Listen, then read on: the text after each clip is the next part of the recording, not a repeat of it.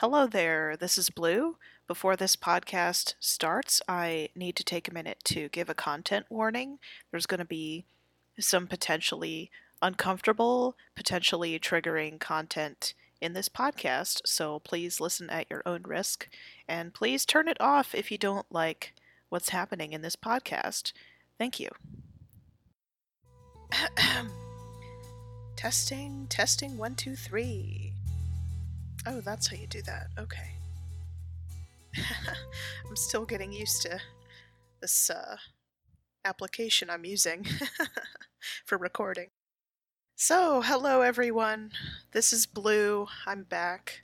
Thank you so much for listening to our podcast, So Yeah Feminism. And this is the episode where I'm going to get into the meat of my research project, and it is going to be really, really interesting. Trust me. But first, a special message from our sponsors. That's a joke. We don't have any sponsors. We're students. We don't have any money, and this is a no budget podcast. Just a friendly reminder. I'm recording this in my living room. Okay, that was a little too loud. Sorry about that. It was a little hot on the microphone. Okay, that's better. So, I'm just going to get right into it. This podcast is going to be about feminism and consciousness. What is consciousness? You're asking yourself right now. I also ask myself that every day. Okay, no, really, I'm going to break it down for you. What am I talking about when I'm saying consciousness? Consciousness is kind of like an academic term that's thrown around a lot in my field, women, gender, and sexuality studies. So it's not readily obvious what consciousness means. It's not like, hey, I woke up, I achieved consciousness. I mean, yes, you did, but that's not what we mean. Well, actually, no, that's a good metaphor. It's kind of what I mean by consciousness. Like, it's kind of like waking up. Okay, so let me say how it's like waking up.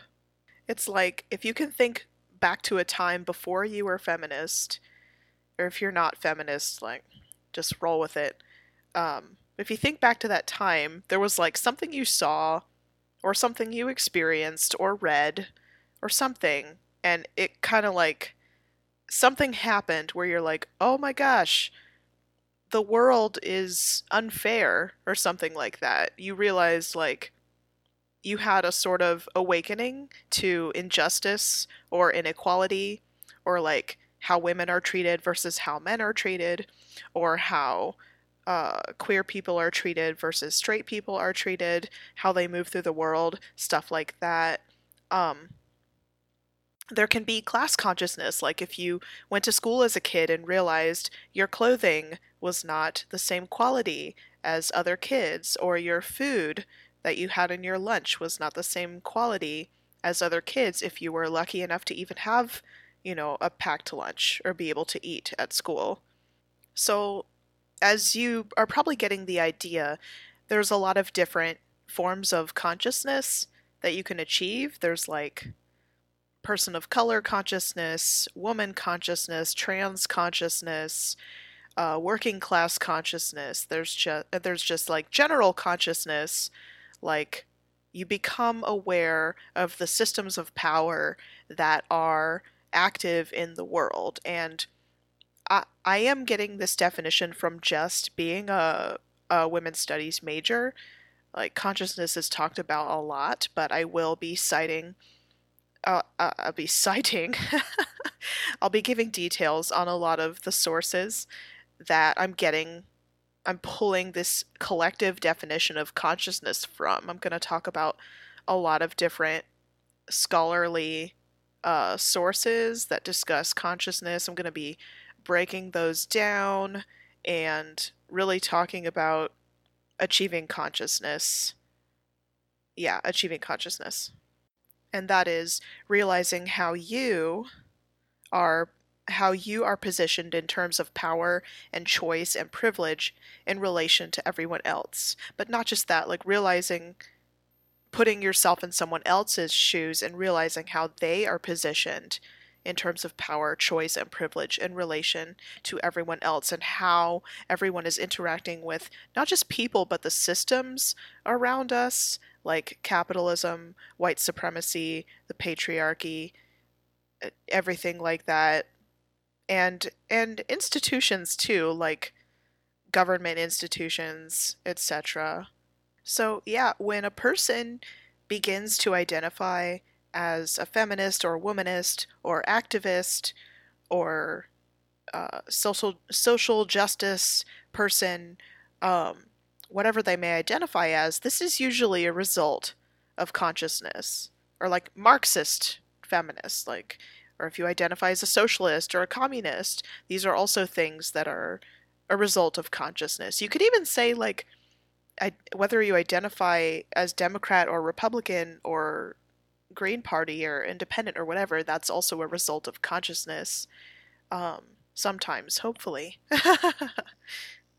So what I'm proposing is that identities often result from consciousness. And if not identities, loyalties, like affiliations. Like, I think for me, feminist is like, being a feminist is like something between an identity and a loyalty. Um, ooh, that's interesting. But yeah. So, this podcast is, I kind of want it to happen in two parts, a historical part and a practical part. So, part one will be looking at my research to see how consciousness has been achieved in the past and how that consciousness has led to acts of resistance. And that's the historical part.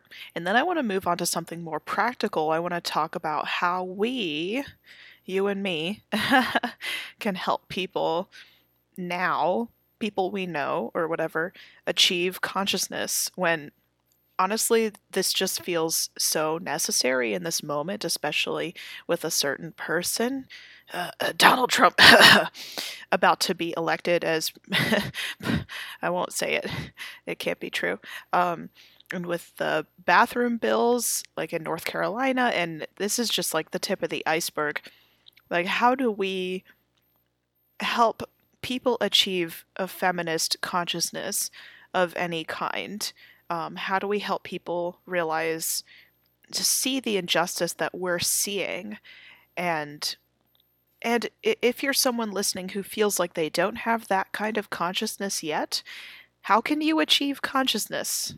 This is a question that really interests me. So we're going to use the history part to talk about the practical part. How is consciousness achieved? How can we do that in our everyday lives? So I'm going to start by talking about a book by Catherine A. MacKinnon, a well-known feminist, and her book is called Toward a Feminist Theory of the State.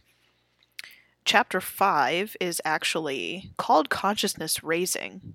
So consciousness raising is basically, this term means what I've been saying about achieving consciousness, like when you wake up, when you realize that there's injustice in the world and your relation to power and privilege and oppression in the world.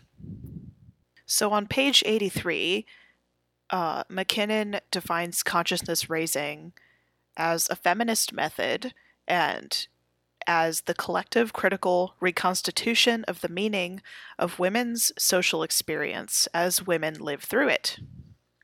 Oh my God, what does that mean? I swear sometimes I hate academic writing because I have no idea what they mean, and I'm just like, you don't need to say it like that. You could explain it in such a more obvious way, you know? But I'm here, so I'll break it down for you. So consciousness raising means like women get together and basically substitute women for any group of people. People who are oppressed get together and they talk about their lived experiences, and then they're like, oh my God, this lived experience I had represents an injustice in the world. Like it discusses an injustice, an inequality, a power imbalance, a power relationship in the world. So that's what consciousness raising is. So there used to be consciousness raising groups used to be really popular in the US, I think, and that's something that McKinnon discusses. Okay, yeah, in the 1960s and 70s. That's on page 84. So these groups used to be really popular, and women would go to them and tell their stories. And, in the group, they could be like, oh my gosh, this is so unfair. This is something about being a woman that bothers me, and let's talk about it. And now we've raised our consciousness. On page 85, McKinnon says the women in the groups, would talk about things like virginity crises, relations among women, mothers, body image, and early sexual experiences to orient the discussion. So they also talked about really routine things. On page 88, McKinnon says they talked about walking down the street, talking with bus drivers, and interacting with cocktail waitresses. And this makes total sense to me because really simple experiences can actually reveal so much about the world. You don't have to get really big to understand injustice, So there's this really cool quote in here. A woman, on page 88 again, a woman is writing in her diary that's quoted here. It says, she feels paralyzed by the sense that there exists a mesh of relationships between my anger at the children, my sensual life, pacifism, sex, and an interconnectedness which, if I could see it, make it valid, would give me back myself. Wow. That is so cool, I think, because it's like, I think a lot of people who don't have consciousness just detect that there is something wrong and they don't understand what's wrong. So I think here McKinnon is trying to show how consciousness is like understanding exactly what is wrong and weaving together lots of little parts of life to understand the big picture of what is wrong. Just broadly what is wrong with being oppressed. And on page 89, McKinnon says, through this consciousness raising, a minute-by-minute moving picture is created of women becoming, refusing, and sustaining their condition. I also like that. I think that's really cool. On 89, too, McKinnon talks about the kind of injustices, like overt injustices that were revealed through consciousness raising. Like women talked about pretending to orgasm during sex and talked about violence they experienced, fathers who raped them, boyfriends who shot at them. This is a quote. Doctors who aborted them when they weren't pregnant or sterilized them accidentally. Psychoanalysts who seduced them. Mothers who committed suicide. Employers who fired them for withholding sexual favors, unemployment offices that refused benefits when they quit.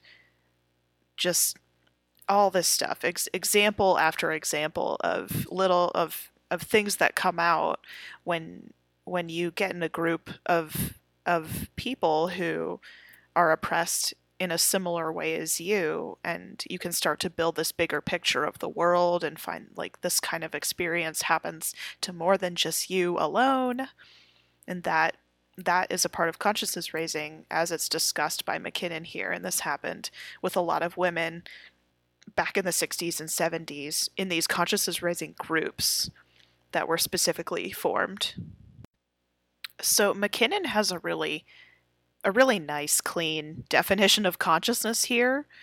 So on page 90 of her book, she says, consciousness raising is such an effort. Taken in this way, consciousness means a good deal more than a set of ideas. It constitutes a lived knowing of the social reality of being female.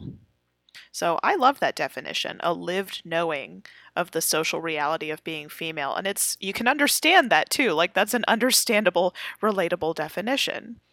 I personally think there's a way to have a consciousness listening to the lived experience of others, but I think lived experience is always the basis. And the quotes that I've just read show that lived experience, someone has to be having the lived experience for there to be consciousness, whether you are the person living that or you're the person listening to the person living that. Lived experience is anchored, is the anchor of consciousness. And more specifically, there's this creation of an awareness of the social constructedness of one's circumstances. Like we said, the social reality of being female. On page 90, McKinnon quotes someone from one of the groups who said, "We didn't get this way by heredity or by accident. We have been molded into these deformed postures, pushed into these service jobs, made to apologize for existing, taught to be unable to do anything requiring any strength at all, like opening doors or bottles. We have been told to be stupid, to be silly." So there's this awareness too in consciousness of, you become conscious of how everything is constructed and how it doesn't have to be that way. It was made that way.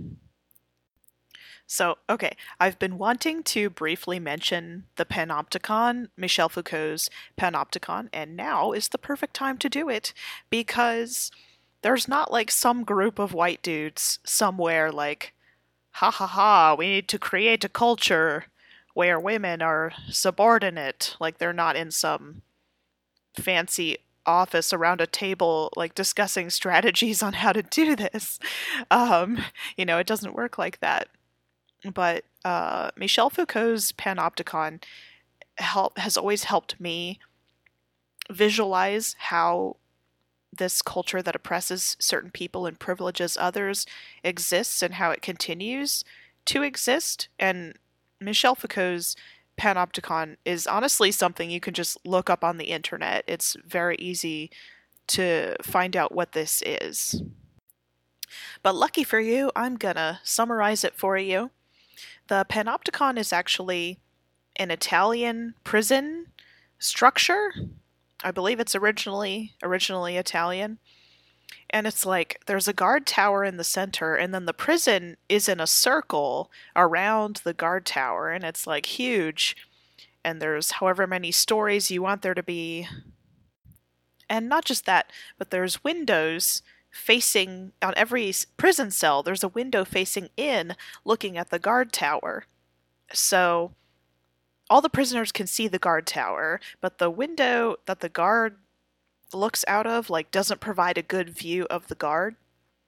So the prisoners, like, they see the guard tower, but they can't really see if there's a guard in there. So they're like, oh, I better behave, in the way that's expected of me, that I've been taught I have to behave. So they're going to behave really nicely, even though all the prisoners could probably revolt and escape the prison pretty easily. But they are being watched, even if the guard leaves, and there's actually no guard in the guard tower. All the prisoners have trouble seeing that, so they're still going to behave as if there's a guard in the tower. And that helps explain, like, who is perpetuating the patriarchy, who is perpetuating the white supremacy and all that. Well, it's everyone and it's no one. It's kind of like the Panopticon. And also, when there's a group benefiting from something, that group also has a lot of interest in something being perpetuated.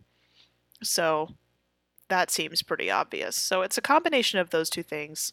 Again, that was Michel Foucault's Panopticon. I really like that. It helps me understand a lot of stuff. Like when you say, fight fight the man. Like, I mean, technically there is a man. If you're like, you are technically fighting a man somewhere, but like when you fight the man, it's like more than that. It's like you're fighting a system, but it's not a system you can see. It's like an invisible system. It's like the system at work in that panopticon where everyone is kind of self-policing, but you're also being policed, but you're not really being policed. Like there could be no guard in the tower, but you're being policed by the setup of the system itself. I love the Panopticon, in case you didn't know. So back to MacKinnon. On page 84, she talks about how in the 60s and 70s, these consciousness raising groups were many women's first explicit contact with acknowledged feminism. And that's a quote. And these groups were, they happened in colleges and universities, women's centers, neighborhoods, churches, workplaces. Like MacKinnon says, they were truly grassroots. And I mean, we all know there was a huge women's movement in the 70s and 80s, and it really, like, some people call it the second wave, and that's like in the middle of the second wave or whatever. But yeah, I would propose there is a connection between these consciousness raising groups in the 60s and 70s and the huge outpouring of activism. Like, consciousness relates to resistance. Resistance happens after consciousness. MacKinnon doesn't talk about that specifically, but that's why I'm just going to move on to another reading, another source for my research. I'm going to talk now about Melissa Harris Perry's book, Sister Citizen. This is a great book, just honestly a great book. And in chapter 1, I'm like, oh my gosh, what chapter is this? In chapter 1, it's called The Crooked Room, and Melissa Harris Perry talks about a focus group that she conducted. And this is on page 32 of 43 African American women in Chicago, New York, and Oakland. And she asked them to think about Black women as a group and list the stereotypes or myths about them that other people may hold. So this is very similar to the consciousness raising group, right? Melissa Harris Perry calls it a focus group, but it's really a similar idea. And this one is made up of African American or Black women, so they can talk about the lived experiences they have as Black women. And something I like that Melissa Harris Perry says on page 47 is there is no single universal Black female experience. And I think that is so important to realize, why sometimes consciousness, I would say always, just personally, I would say always, consciousness always has to come from a multitude of experiences. It can't just come from one experience.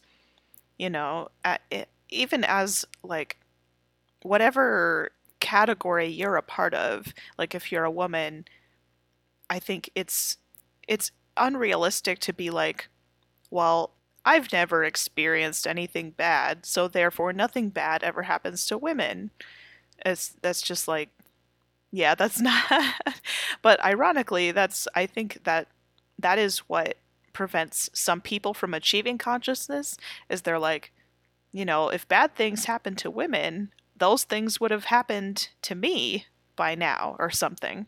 And when Melissa Harris Perry talks about consciousness in this chapter, she's specifically talking about how Black women come to realize they're standing in a crooked room. Like on page 33, she discusses how this focus group arrived at the same 3 stereotypes. This is a quote that many researchers of African American women's experience also identify. And these are the awful, terrible stereotypes: the mammy, the Jezebel, and the sapphire. So these are just a small piece of the crooked room that Melissa Harris Perry says Black women have to live in, have to learn to stand in. And I I think this is a really helpful visual of becoming conscious. Like you become conscious of all these things, and they make up a crooked room, a room that is very hard to stand in, to orient yourself in, and that hinders you in many areas of your life and harms you in many areas of your life. Okay, so with McKinnon, we talked about women's women's consciousness, and let's be honest, it's probably white women. Like if we're talking about 60s and 70s, back then the feminist movement was more exclusionary toward women of color and black women. It was mostly a lot of white feminists. A lot of the time, there are definitely exceptions, but I think we can just generally say the feminist movement back then was more exclusionary toward women of color. And then with Melissa Harris Perry's focus groups, we have black women specifically. Now I want to talk about a book called Playing with Fire by the Sangatin writers and Richa Nagar. The subtitle of this book is Feminist Thought and Activism Through Seven Lives in India. So it's a story basically analyzing the collective lives of seven women in India who this is largely based on their journals. And this is going to be a different kind of consciousness because it's happening in India, in a formerly colonized country. It's happening outside the US.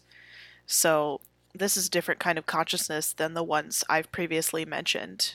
This is a consciousness formed by Indian women, and this really is by what the book is about. It's about the women forming consciousness as Indian women, different kinds of Indian women, and what they do with that consciousness. So here I want to just uplift that we're making the connection again between consciousness and lived experience because this book is largely a product of journals, right? Journaling is about lived experience. Even more to the point of consciousness, this book is kind of a conglomeration of seven women's lived experiences. So, just as I said earlier, there's no universal woman's experience. This book is really rich, partly because it's seven women. The consciousness comes from these seven women sharing their experiences with each other. So, these women share just a variety of experiences from their experiences with men, with getting married, with their mother in laws, with losing children, what happens when they have female children instead of male children, beatings that they suffered, just so much stuff they shared. And I really like this little quote on page 61. There is no doubt that the process of collectively writing, sharing, and reflecting on these very ordinary experiences of our everyday lives has given us new eyes to understand several aspects of our society, whether they are the relationships between women and men, or the various reasons behind women's oppression, or even the fissures that exist among castes, classes, and rural urban locations. So this is like the definition of consciousness raising, right? This is you share all these experiences and then it's given you new eyes. That's the quote here. They these have given them new eyes, and they say ordinary experiences. I mean, I would say some of their experiences, well, maybe they are ordinary. Some of them are very painful, but I think through this book, these women realize that they weren't alone in having all these experiences. So many women have these experiences. And this book really solidifies for me the connection between this consciousness, consciousness or consciousness raising and activism, because so much of this book is about these women and their activism and their resistance to, their experiences showed them things about oppression, and then they go out and they actively resist this oppression, or they don't go out, they do it within their home. There are many examples in the book of resistance and cases where the seven women are involved in resistance work. Just one example I want to talk about is on page 92 in a chapter called Cracking Cages, New Skies. And they talk about their work. This is a quote, in transforming the tradition of thrashing the Gudia. So this is a festival, an annual festival, where it's tradition for, and I'll quote, boys and men proudly appeared with lashes to publicly whip the rag dolls that their sisters made for the ceremony with great love and labor. So basically, it's a festival where men and boys are beating a bunch of symbols, a bunch of dolls, which are symbols of women and girls. So was obviously a pretty violent festival. So the women in this book undertook it to actually change this festival, which is amazing. They changed it. They created a new slogan: "Don't beat the Gudia, swing it."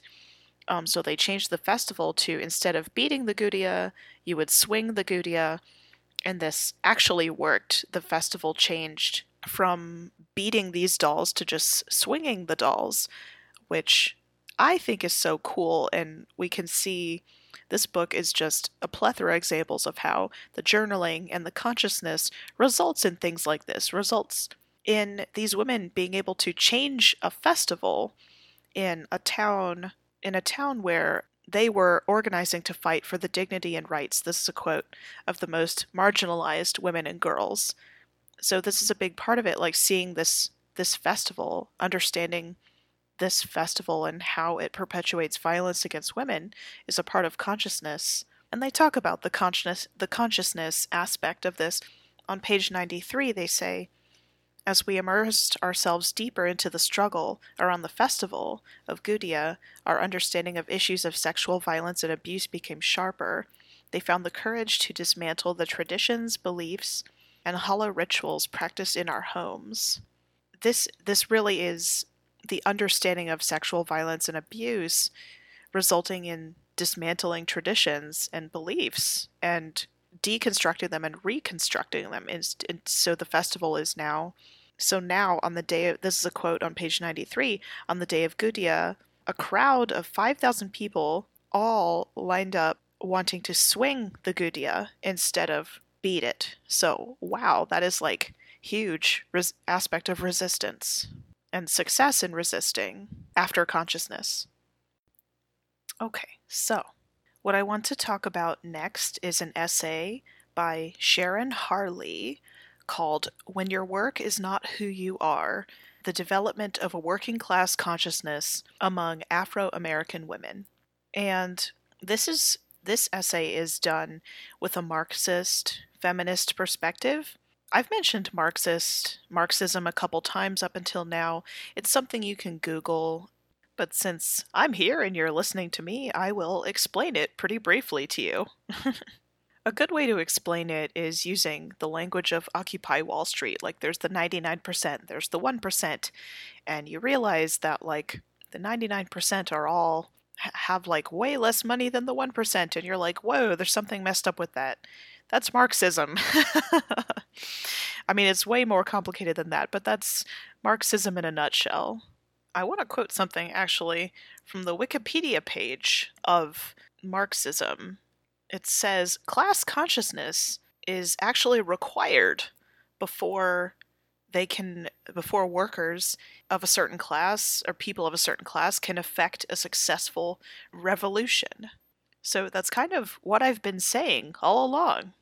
Or I suppose at the very least I've been saying consciousness is related to revolution and resistance. And here I want to talk specifically about class consciousness, and this essay is about working class consciousness among Black women during the Progressive Era in the United States. The definition given in this essay, it's a pretty short essay, like 5 pages here. I'm quoting from the first page of the essay. The operational definition of working class consciousness as it is applied to Black working women during the Progressive Era, or in this paper, is the expression of shared interests and the articulation of work-related concerns. So that seems pretty on board with the other definitions of consciousness that I've discussed from the other books that I've mentioned. So the essay talks about a lot of the difficulties that Black men and women specifically experienced in the workplace during this time. Like, of course, Black men didn't make as much as white men, but then Black women also didn't make as much as Black men. Yet Black women were still held to this standard of like a woman's proper place is in the home. But so many Black women had to work just for their families to live, and this is discussed in the essay. There was like this shame, and it was part of the pathologizing of the Black community, right? That has always happened. Like this essay discusses the idea that the Black women are not proper mothers, like this myth that they're not, that the families are somehow defective, like the Black families are somehow defective. And that's all wrapped up in this myth, like the fact that Black men and women just don't make as much money. So like, and that's still true today, right? Like so much of the stuff I've discussed from historical sources is still true today. Like there's no wage equality today, you know? And this essay talks about how in 1890, 23% of married Black women were in the labor force in the United States, where only 3% of married white women.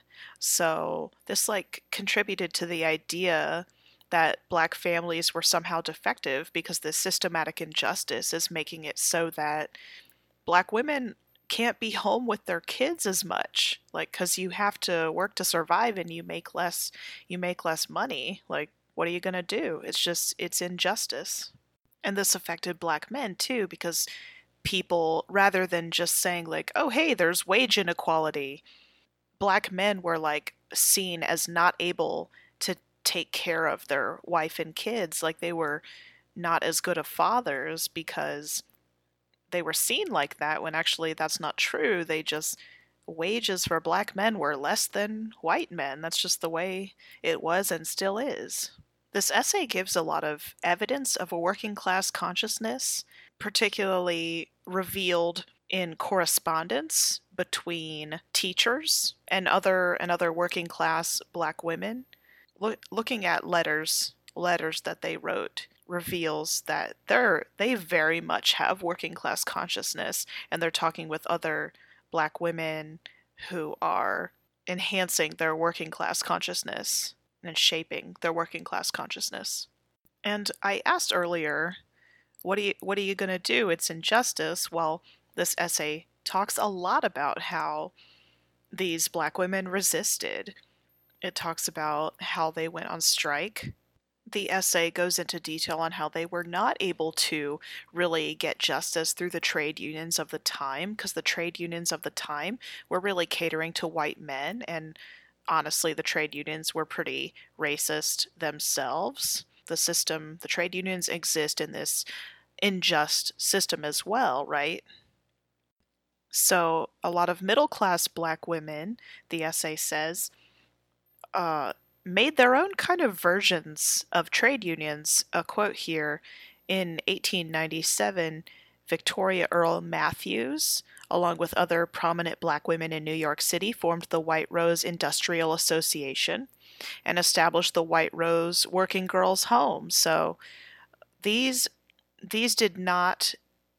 were not outwardly this proclaiming themselves to be labor unions. They, as I'll quote here, it had reformist character. So it was like, oh, this is a home to help working girls. But to be honest, and this essay goes on to say, this home and association shared similar ground with trade unions of the period.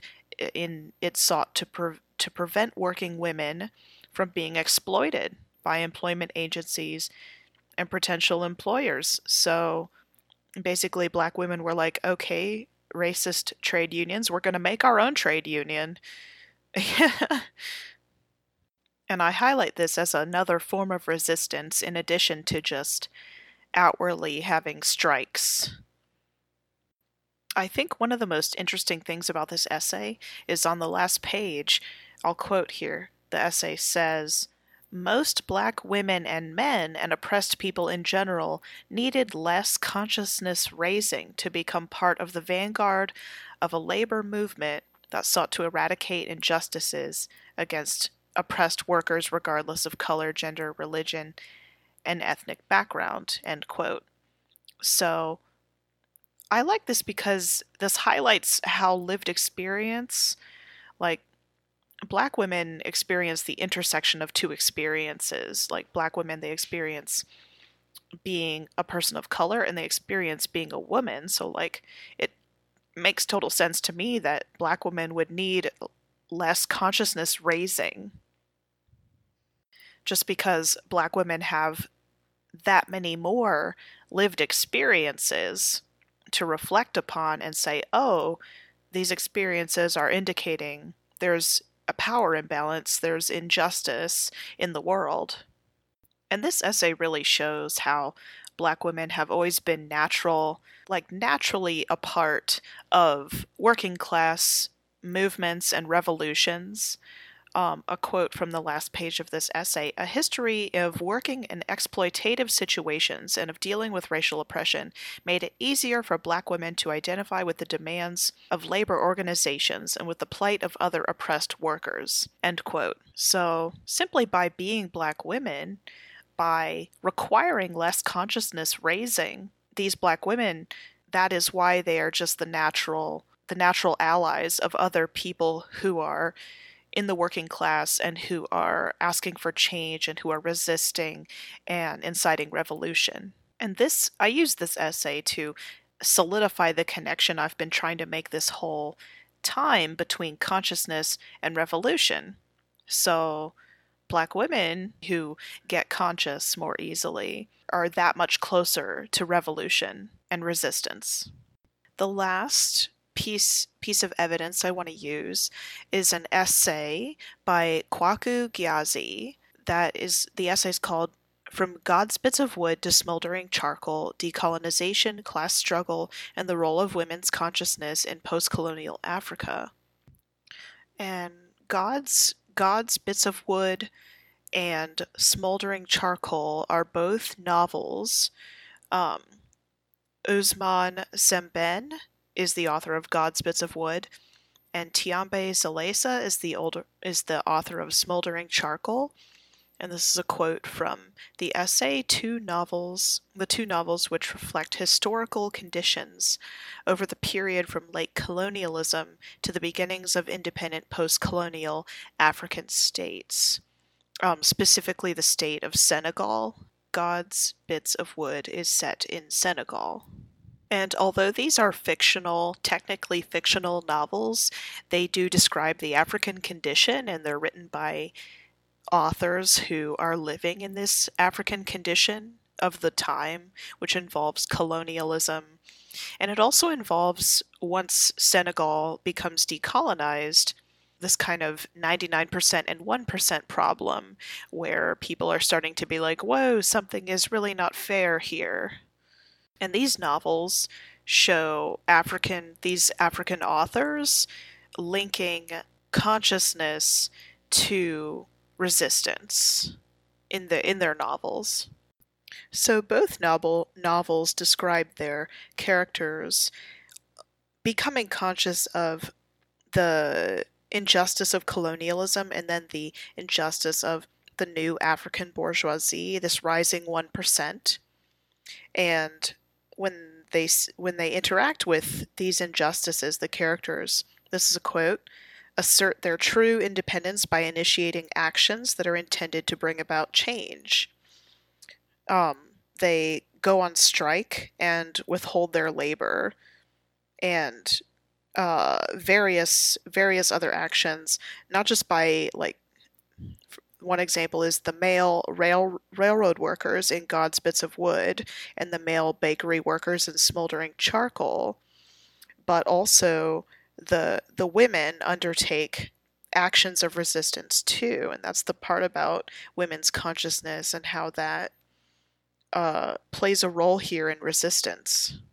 And so we see here these two African authors really understanding not just consciousness, but women's consciousness in relation to these acts of resistance against injustice in their specific post-colonial African states. One act of resistance is in particular, I'll quote, "The oldest among the women, Niokoro, is the first person in the book to make a choice between African and French cultures. Her determination to speak only Bambara exemplifies both her traditional pride and her anti-colonialist stance." So her refusing to speak French and choosing her African culture is this act of resistance that results from consciousness. There is another part in God's Bits of Wood where the women, specifically, quote, "are critically aware that they could not wait for the level of consciousness of those who oppressed them to be raised." And so the women disregard the admonitions of the strike leaders not to go into the Vatican. And so they then storm the Vatican as an act of resistance, actually in solidarity with some of the men. This is even another example of the connection between consciousness and resistance in the novels. And this is very purposeful by the authors. The essay does go into a lot of detail about how before this is like happening in the 1960s, and before this time a lot of African writers chose to make their main characters very French, and these novels are shedding that. They're not only not making their characters French, they're making their characters resist French culture and resist the rising African bourgeoisie. And I want to go back to that point for a second I made a second ago about how the women in the novel knew they couldn't wait for the consciousness of those who oppressed them to be raised. That's really saying, I love what that's saying. It's like you can't sit around and wait for the people who are oppressing you or who are doing the oppression of someone to be raised. Like you have to resist to either end the oppression and hopefully raise the consciousness of the people who are oppressing you, to help them realize that this is injustice. And in this case, the oppressors would be the colonizers / the new African bourgeoisie or the new African 1%, if you want to make a parallel with the US. So this really brings me to the practical part of my podcast. How do we help people achieve consciousness? Or if someone's oppressing you, how do you get them to achieve consciousness or share the same consciousness that you do? Because power structures, I think all power structures depend on our ignorance being the lack of consciousness of the macro workings of oppression and power and the micro workings of oppression and power. So how do we achieve consciousness? Well, let's look at the historical examples. There were a lot of examples of consciousness raising, like with MacKinnon, the consciousness raising groups. With Melissa Harris Perry, the focus group. With Playing with Fire, we had the 7 Indian women who journaled and who shared their experiences with each other. And in all these examples, the people involved shared their experiences with each other and formed kind of a collective experience, especially with the Sangatin, the 7 Indian women in Playing with Fire, who you could honestly say just the fact that they published this book both in Hindi and in English is an act of resistance in itself. So clearly, when it comes to raising consciousness, there's an aspect of sharing and listening. Like we have to share our own lived experiences, we have to listen to other lived experiences in order to see the constructedness of so much of our lives and the way, like, we weren't born to suffer. There are actual power dynamics and systematic injustice in place that is causing suffering. And once we realize that, that is attaining consciousness. And I want to go back to MacKinnon's book, Toward a Feminist Theory of State, to talk more about why it's important for there to be, like, a consciousness raising group, sometimes it has to be a women only group, or a black women only group, or a queer women only group, or a trans people only group. Because McKinnon says on page 86 of when she was in these consciousness raising groups, men's temporary concrete absence helped women feel more free of the immediate imperative to compete for male attention and approval, to be passive or get intimidated, or to support men's version of reality. It made speech possible. And I say this to point out that so often we find ourselves in situations where speech isn't possible because the oppressor is there.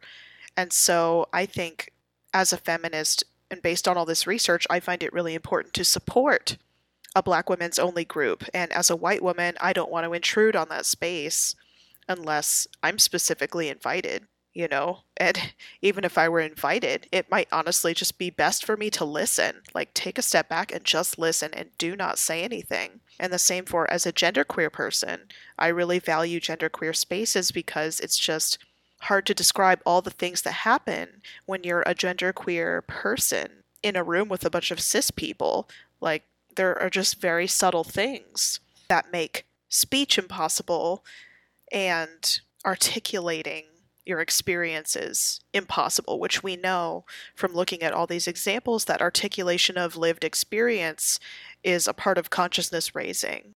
And I want to look at resistance itself as a form of consciousness raising directed at others. Like if you want to get someone to raise their consciousness, like the evidence I presented from the essay on God's Bits of Wood and Smoldering Charcoal, how the women knew that they could not wait for the level of consciousness of those who oppressed them to be raised.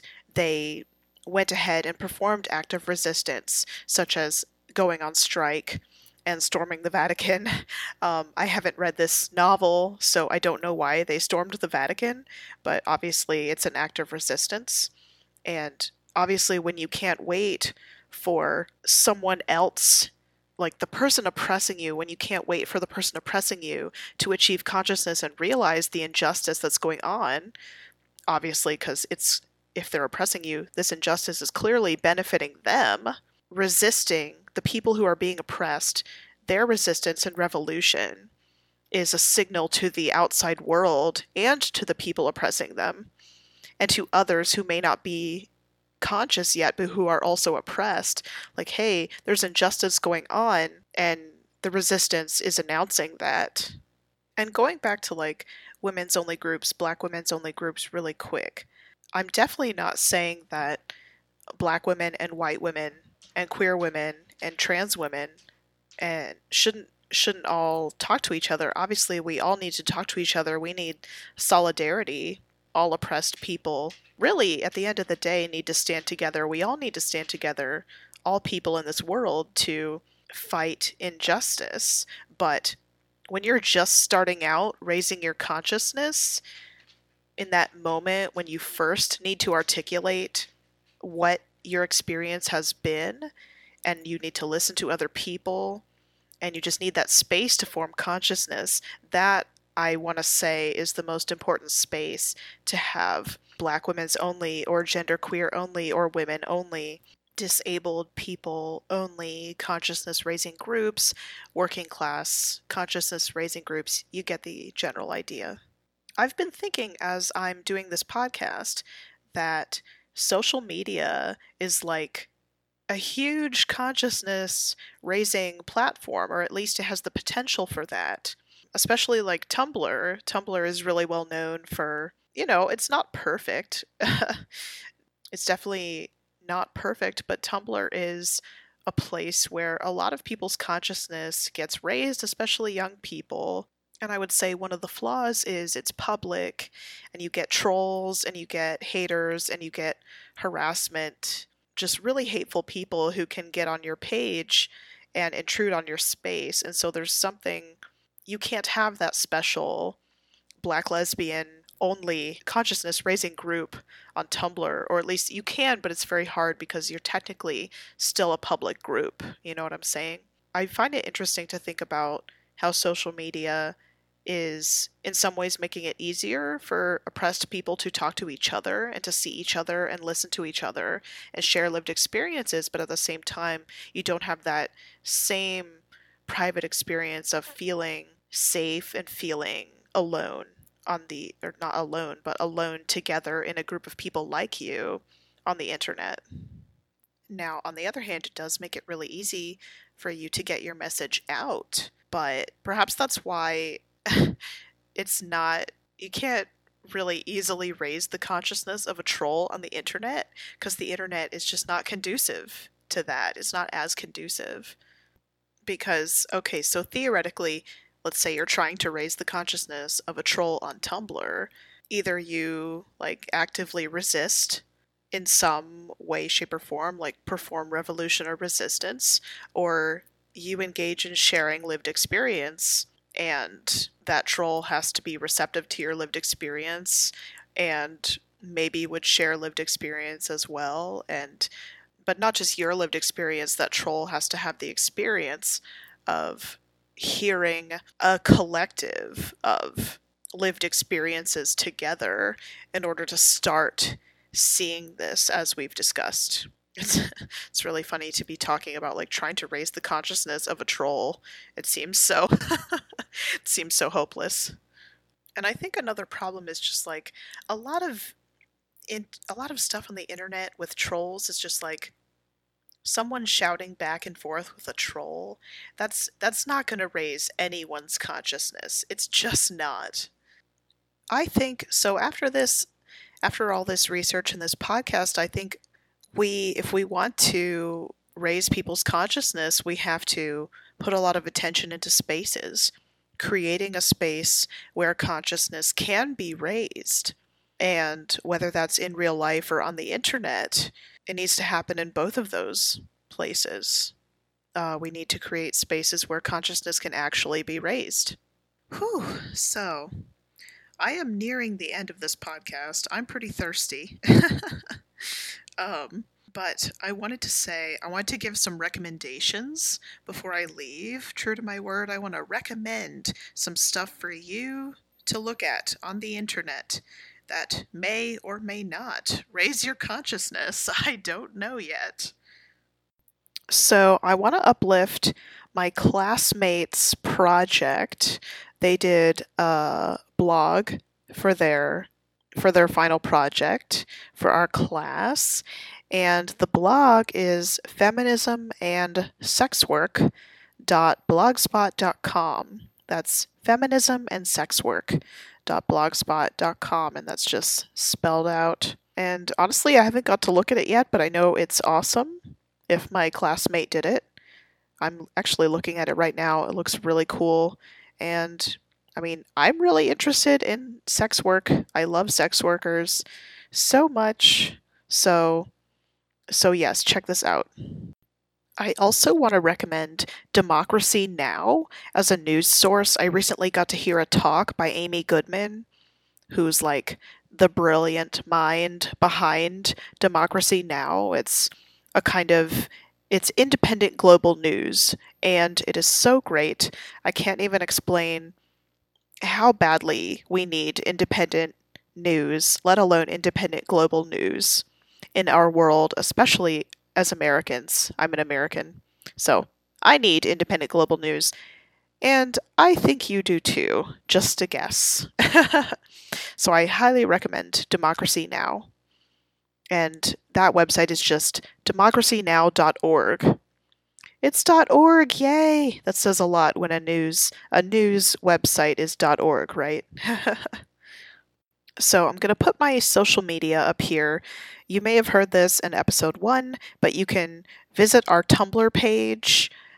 Our Tumblr page is soyeahfeminism.tumblr.com. That's soyeahfeminism.tumblr.com.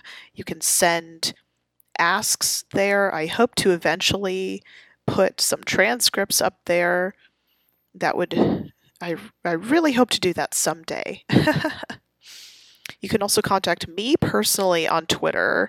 My Twitter handle is @GRBlueHio. That's the @ symbol, and then GRBLUEHIO. And that's my Twitter handle. You can see what I tweet or follow me, whatever. You can email your comments if you don't feel like tweeting or Tumblring your comments to me and the other people who do this podcast. You can email us at soyeahfeminism@gmail.com. Yeah, thank you so much for listening. If you're a listener, I want to know your feedback. Please feel free to send anything, really. And I just hope after listening to this, you've gained a little more consciousness. Intro and outro music is from freemusicarchive.org. The song is by Whodiniz, and it's called Mood Music.